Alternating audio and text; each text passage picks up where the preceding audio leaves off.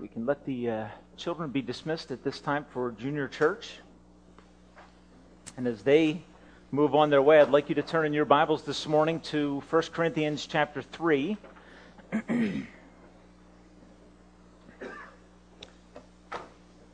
Book of 1 Corinthians in chapter 3.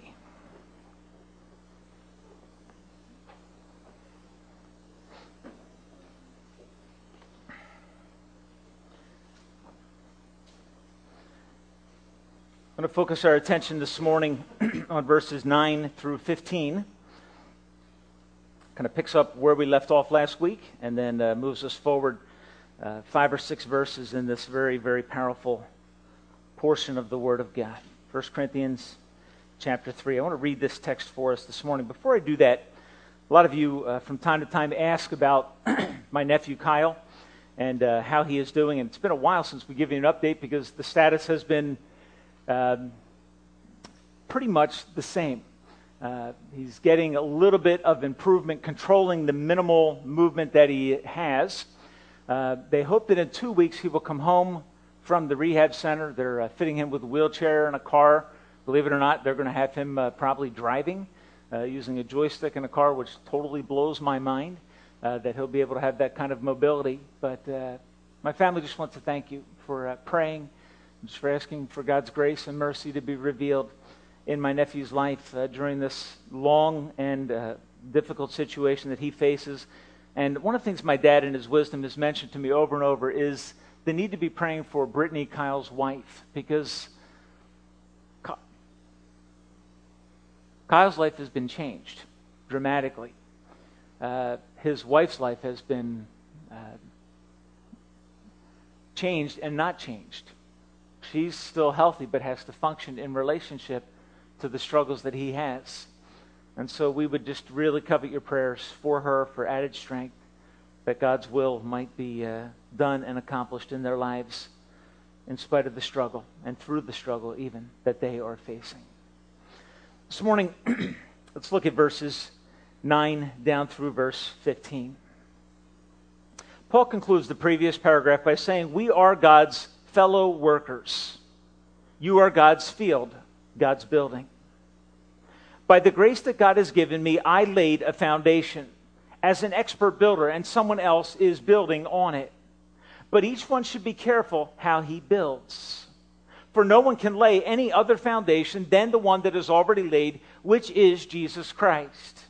If any man builds on this foundation using gold, silver, costly stones, wood, hair, straw, his work will be shown for what it really is, because the day will bring it to light. It will be revealed with fire, and the fire will test the quality of each man's work. If what he has built survives, he will receive his reward. If it is burned up, he will suffer loss, but he himself will be saved, but only as one escaping through flames." This morning I want to give you a challenge entitled, "Don't Waste Your Life." Don't waste your life. There is a difference in life between spending and investing. Okay, there's a difference between spending and investing. The fundamental difference is this. When I invest, I have something for the future. Down the road in my life, I'll have something to show. When I spend my life or my money down the road, I have nothing to show. Investment requires thought. It requires care about how this resource is going to be put in a place where it grows and brings about something that down the road will matter. So the question I want to ask you this morning is this. Are you investing your life in the kingdom and work of God, or are you spending your life? If you're spending your life, meaning if down the road you have nothing to show for it, then your life was wasted.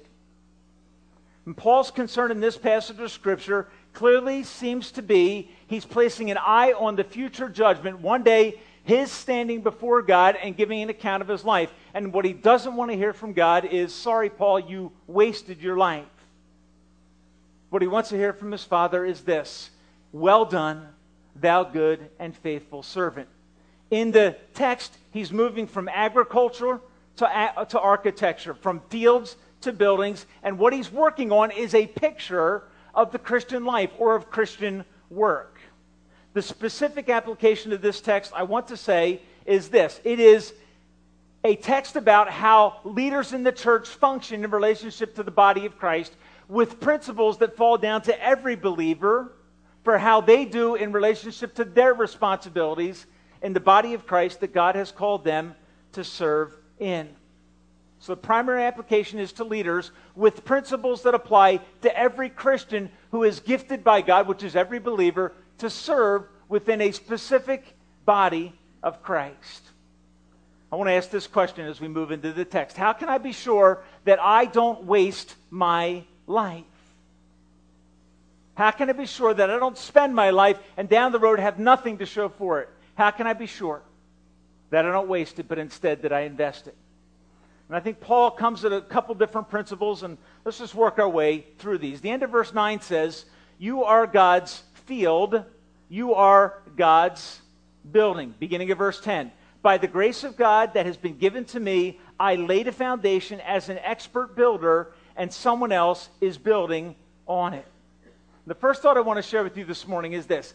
As you work within the context, as you relate to the body of Christ that God has called you to be part of, remember how precious that church is to God. Now, we know this from Scripture overall. There is a universal expression of the body of Christ, and there is a local expression of the body of Christ. The universal body of Christ is every believer in all places and at all times. The local body is a local expression. In this text, the local church is the church in Corinth. Other places in the Bible, you'll find the church in Ephesus, or you'll find the church in Philippi. It is believers who gather in a specific geographic location and together commit to do the work of God in their lives. Okay, the chapel at Warren Valley is a local church. This local church, from Paul's perspective, is precious in the eyes of God. Every gathering of believers is precious and unique and special in the eyes of God. And as you work in the body of Christ, it will suit you well to remember that as you relate to one another, you are together precious and valuable to God. Because the church is a work that God started. It is His idea. If you look at verses 6 and 7, you find Paul reflecting back on the agricultural analogy. He says, I planted the seed and Apollos watered, but God made it grow. End of verse 7. But only God makes things grow. The church is precious to Him because it is His unique project on planet Earth. It is His plan through the church to see people come to personal saving faith in Jesus Christ. It is a work that He started. How does Paul see himself in relationship to this work? He does not see himself as the owner. Notice what he says in verse 10. He says, I laid the foundation as an expert builder. The word there is architecton. We get our word architect from it. Not the owner, but the one who is hired to design. It may help you to think in terms of Paul seeing himself as a general contractor overseeing the work of God. He calls himself an expert master builder. His job is to come in as an apostle, lay the foundation for the work of God as a person who is serving the owner of that building. Paul sees the church as precious, as owned by God. And as Paul works in the church, he says this. He says it is a work that God enables. Now notice how he says it. By the grace of God that has been given to me, I laid the foundation as an expert builder. Grace for Paul would be his calling as an apostle and his giftedness to carry out that calling. The church is so precious to God that He selects individuals and gifts them to support and strengthen that building. So Paul wants us first to not waste our lives by remembering that the church is precious to God. Ephesians 2:19, which I read for you just a few minutes ago, says that the church is His family. Every parent is jealous of, protects, seeks to secure, and bring safety to their family. He also calls the church His bride. His bride that is precious, that is pure, that is holy, that is his people. That's how Jesus sees the church. Folks, here's the bottom line. Don't mess with the church. Don't mess with what God loves and counts as precious. Instead, ask yourself the question, do I value the body of Christ, the church of Christ? Do I sacrifice for the body of Christ? God takes personal interest in what happens in his church. Remember how precious she is. And as you do that, here's what it'll do. It'll begin to adjust your life and focus your priorities, the use of your time, use of resources, use of talents. Because you realize that the church that God has called into existence is precious to him. Jesus said this, Matthew 16:18. He said, I will build my church. It is his personal project. And here's what he says. I will not let the gates of hell prevail against it. What is he saying? I will stand in and fight for my church. I will protect my church. And Jesus wants us to join with him in building, in protecting, in investing in that which is extremely precious to him. At the end of verse 10, Paul makes a very fascinating statement. He says, I laid the foundation, someone else is building upon it. To those that are building, that are working within the context of church life, Paul says this, each one, which tells us that not only are leaders involved in building the church, but each one that is part of the family of God, each one should be careful, thoughtful about how he builds. Second principle, I believe, is this.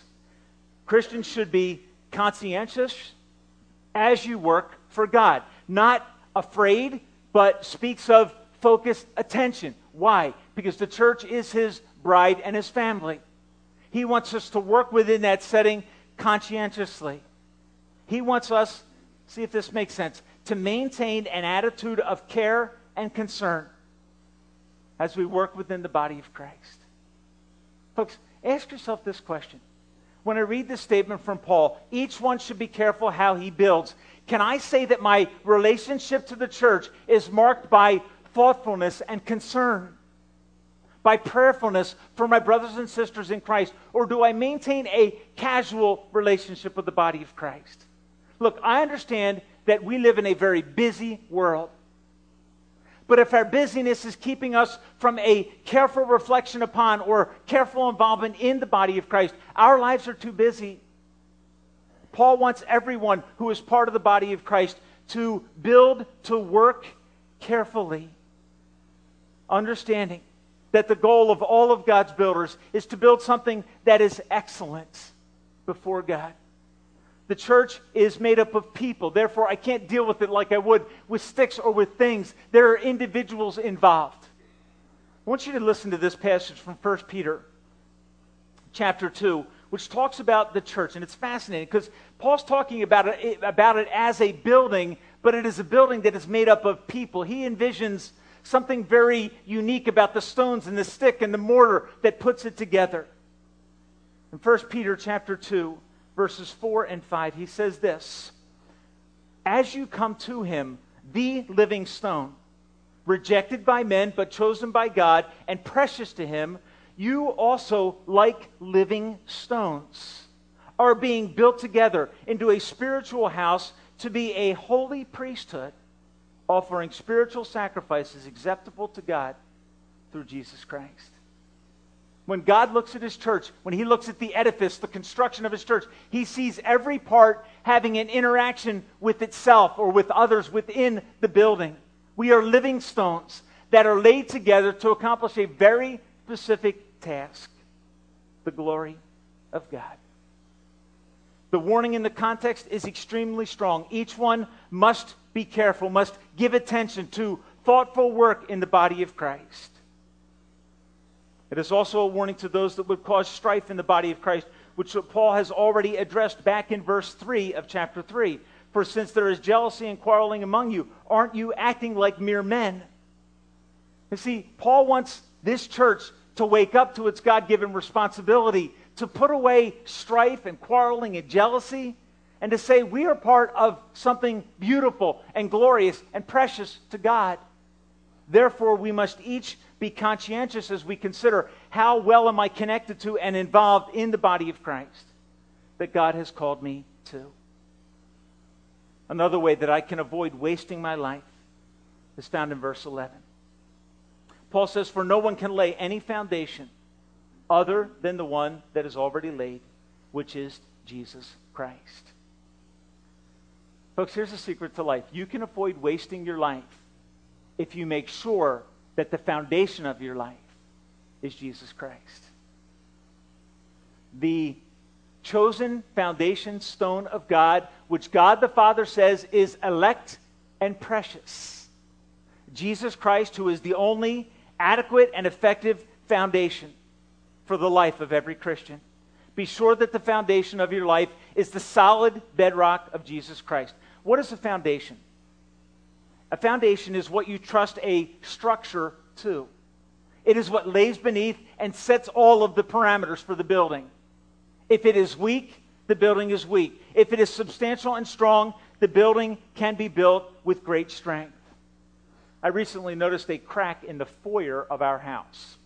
Haven't noticed a lot of cracks in our house, but I saw a crack in the ceiling in the foyer.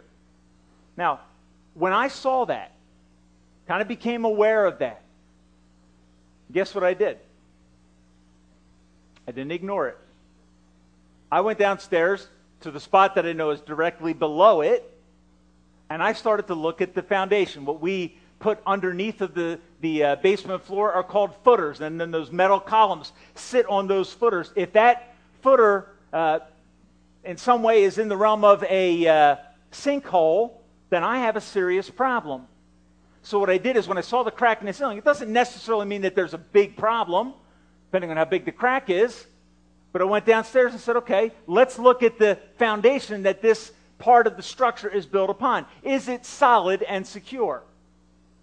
Because that will determine how bad that crack's going to be. Same thing is true in the Christian life. Be sure that your life is built upon Jesus Christ, which causes you to have to ask a question. What does he mean when he says built on Christ? Because that can seem kind of vague to us, can it? I mean, at one level we know that in salvation we have placed our eternal destiny upon the sure work of Jesus Christ. But what does it mean to have Jesus as the foundation of a church? What does it mean to have Jesus as the foundation of an individual's life? And I believe he's reflecting on something like this: Christ's person, Christ's life, Christ's doctrines, Christ's teachings, his death, his resurrection, his return to us by the Holy Spirit, and his soon return personally. That's, in a sense, a brief summary of what it means to build upon the foundation of Christ. Live the life that he called you to live. Live the principles that he taught. Hold dear the basic, fundamental truths of the gospel. It is the foundation that we're to build our lives on. What this leans towards, when Paul says no other foundation can anyone lay than that which is laid, which is Christ, I think he's pointing to two thoughts. One is exclusivity. That Christ is the exclusive, appropriate foundation upon which your life should be built. His teaching, his practices, his principles, his habits should be the habits of the church. There is no other way, there is no other person, there is no other body of truth. Paul is claiming without reservation that what Jesus Christ said is true in John 14:6 when he said, I am the way, the truth, and the life, and no one has a relationship with the Father apart from me. Acts 4:12. There is no other name under heaven given among men by which you must be saved. What is the apostle pointing to? He's pointing to the fact that Jesus Christ is the only adequate foundation for the church. Folks, there are many other things that want to creep into the church and take the place of Christ. You can make meeting people's needs take the place of Christ. Or you can make exalting Christ central and he'll meet their needs. Do you see? So the church is always having to fight to protect the basic foundation. Paul says that foundation is Christ. He is exclusive and he is alone adequate. That's why in 1 Peter chapter 2, when Peter talks about Christ, he says he is God's elect and precious cornerstone. Build your life around him. Build your life upon him. Now, if you claim that Jesus Christ is the only adequate foundation for your life and for the church, that you need and that there is no other of the same kind, no other of equal quality. He needs no work order changes, no additions, and no modifications. I cannot make up for any oversights in Jesus because there are none. Nothing in his work and teaching is overlooked. If you make that claim, that Jesus Christ is the only way, the only truth, and the only life, and you say, you know what? I'm going to build my life on that. I'm going to build my church relationships on that truth. Here's what you're going to find. It will not make you a popular person. You see that what people in the world need, what our church needs, is Jesus Christ. Okay? That is not the way to become popular. About 15 years ago, I was working at a state facility, doing some part-time chaplain work. And I was asked to participate in a multi-denominational, was the word used, church service. Really, it was more like a multi-religious church service. And one of the things that you were informed of as you considered participating in that is that you should not use the word Jesus when you pray. Look, why not? Well, because that could be offensive to some people. And then you look at a verse like this. For no other foundation can anyone lay than that which has been laid, which is Christ. I had to say to the individual running that, you know what, I'm sorry, I can't participate. Because whenever I pray in Jesus' name. He is foundational to my relationship with God. He is the only reason I have a relationship with God. He doesn't exist to make me feel better. He exists to be my Lord and Savior. My task is to exalt Him so that I don't waste my life. Is Jesus and His Word at the center of your life? Is He at the center of your service? Because nothing of lasting value can be built apart from Jesus Christ. Do you want a stable family? Do you want a stable life? Do you want a stable church set of relationships? Then build your life on the person and teaching and work of the Savior Jesus Christ. Then you will not waste your life in those areas. Why does Paul talk about having such concern about the church and protecting its foundation? I think verses 12 and following tell us why. The Word of God says, if any man builds on this foundation, meaning the exclusive foundation of the work of Christ, using gold, silver, costly stones, wood, hay, or straw, his work will be shown for what it really is, because the day will bring it to light. It will be revealed with fire, and the fire will test the quality of each man's work. Fascinating.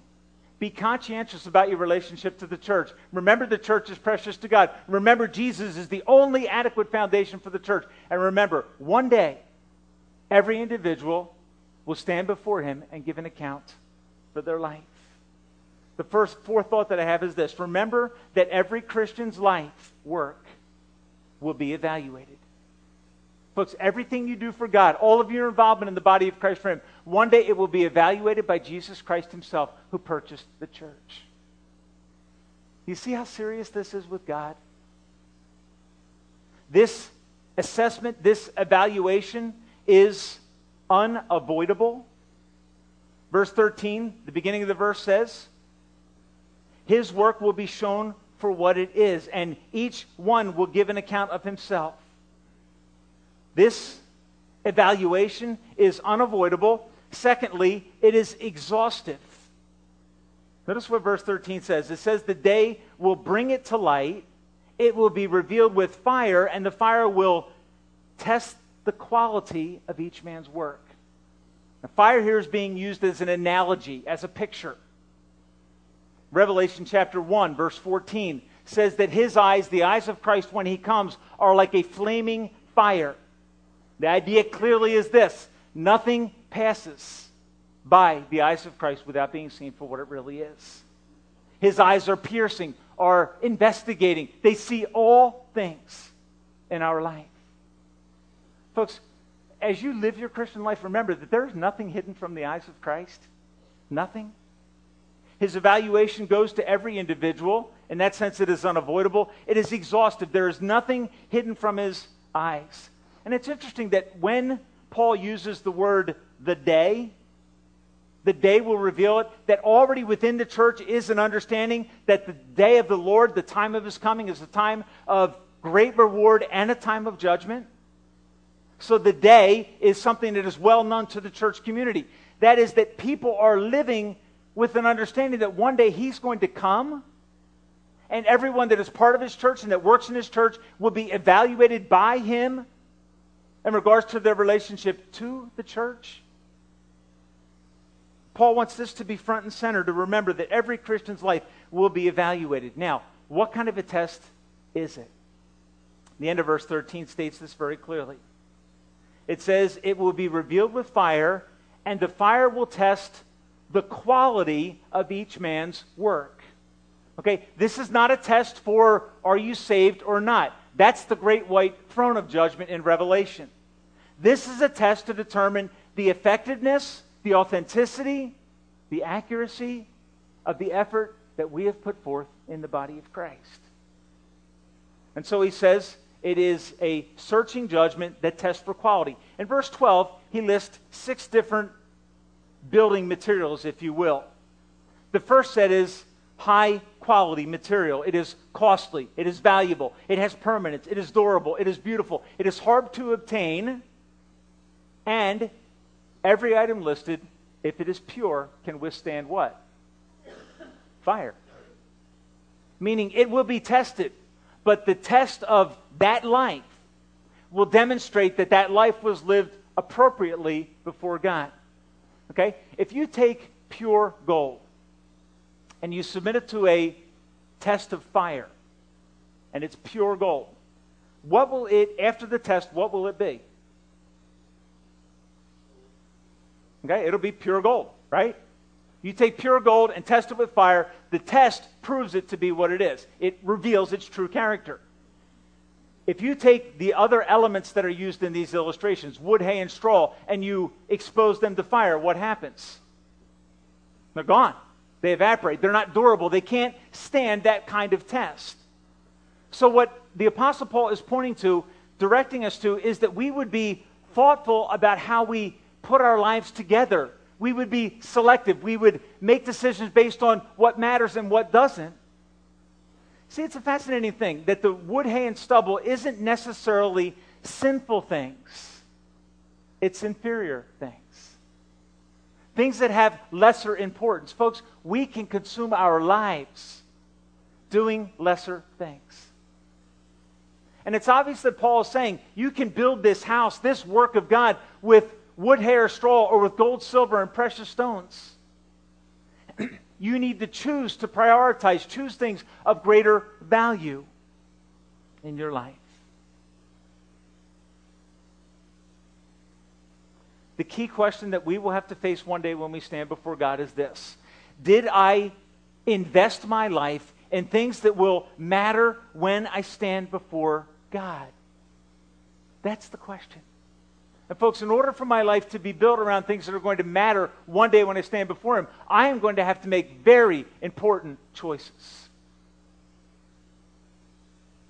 There are some things that matter lesser than others, and Christians need to learn to discern the difference in the use of the life that God has given to them. My challenge to you this morning would be this: select wisely how you live, how you use your time, how you prioritize your life and your relationships. Make sure you understand what matters and invest yourself in those things for the glory of God. It's a fascinating thing how exams and the prospect of them can change the use of time. I remember when I was in college that it was very easy to be loose in the use of my time during certain parts of the semester. And then there were times when everybody in the school seemed unavailable, unable to go out and have some fun or go spend a leisure day. It just seemed like people changed how they were living and functioning. And you know what that time usually was. It was usually called midterms or final exams, right? Knowing that the examination is coming, alters how we prioritize the use of time. The Apostle Paul is using that analogy to apply to the Christian life. The knowledge that one day I'm going to stand before God and give an account for how I lived my life, for how I used my God-given resources of time, talent, and treasure. The knowledge of that should deeply affect us, because we know one day God is going to take a deep and incisive look at our lives. The last thought that I want to give you this morning is this.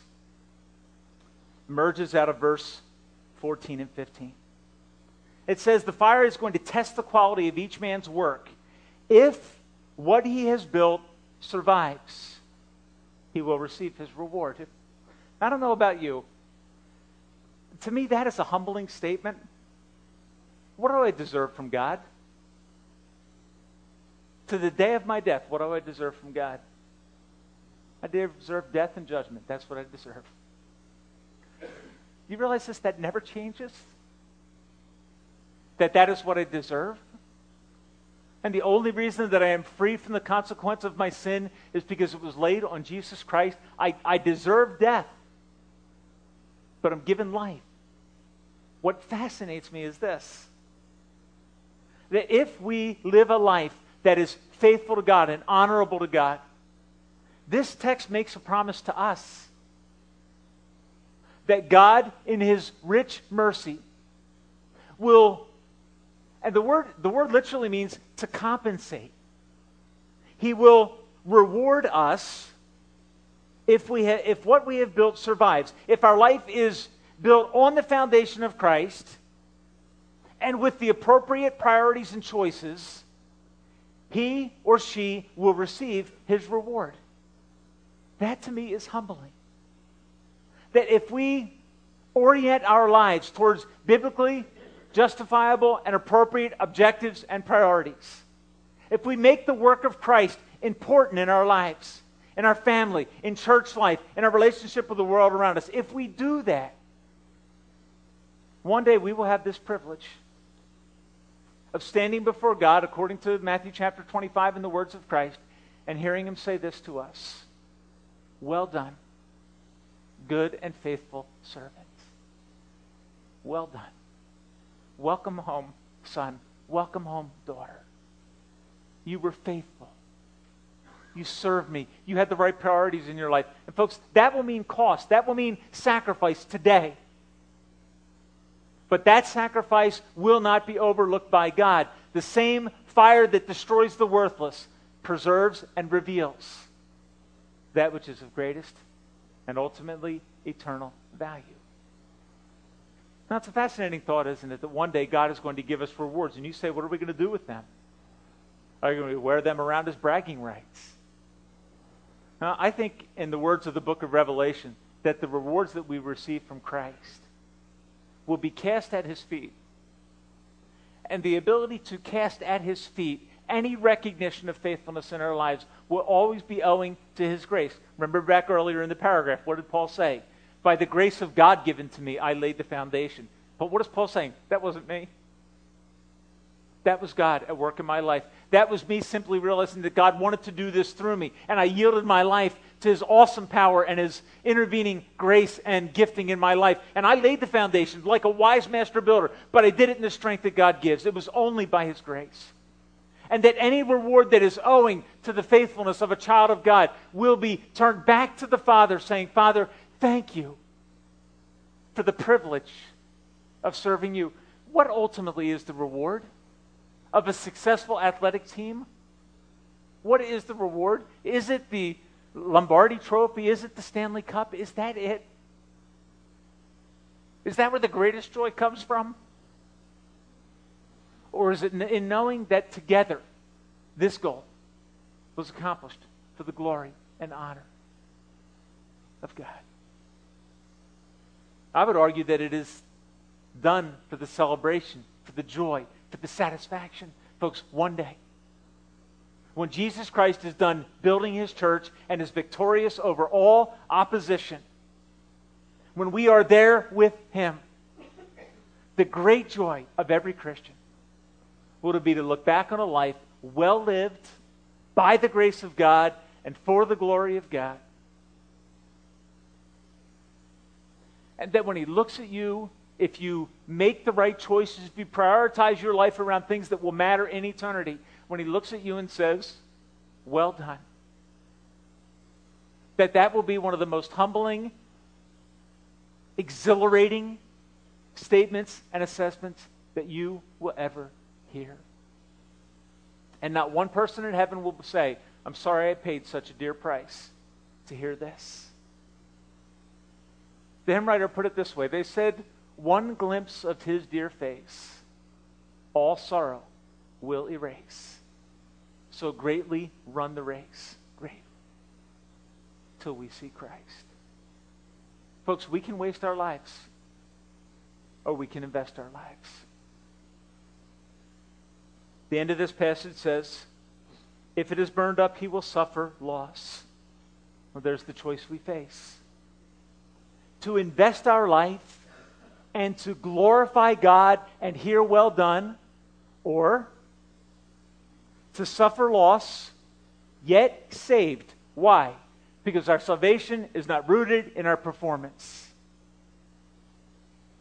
Yet saved as one rushing through fire. Everything of the life burned off, but standing alone on the foundation of Christ. But I believe with some degree of disappointment, this text points to that. There is some in heaven, some degree of, I could have done more. Folks, I don't know about you, but I don't want to be that one. I don't want to get there and see my life consumed, burned up, saved, yet so is by fire. Why? Because the fire burns away the structure, and there's the foundation that life is to be built on. And we will have Christ, and that will be glorious. But oh, the joy of those that hear from the lips of the Savior, well done, well done, well done. My challenge to you this morning, don't waste your life. Build it on the solid rock of Jesus Christ. The hymn writer put it this way. They said, on Christ the solid rock I stand, all other ground is sinking sand. All other ground is sinking sand.